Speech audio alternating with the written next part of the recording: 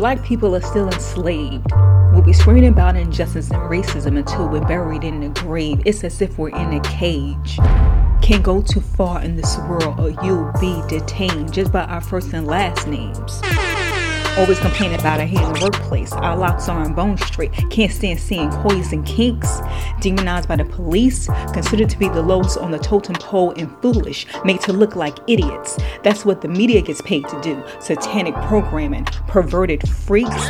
Laugh at our expense. Promote sex, drugs, and violence. Throw us in jail for nonsense. Treated worse than immigrants. Left to die in hospitals. Place abortion clinics in our neighborhoods. Put poison in our food. Provide the worst schools. Look at us like we're no good. And you wonder why you think we're ghetto, dumb, loud, and rude. But God is in control. He's still seated on the throne. Black lives matter to no one but the Lord. Thank God heaven is my home. Jesus wants to save your soul. It's only going to get worse.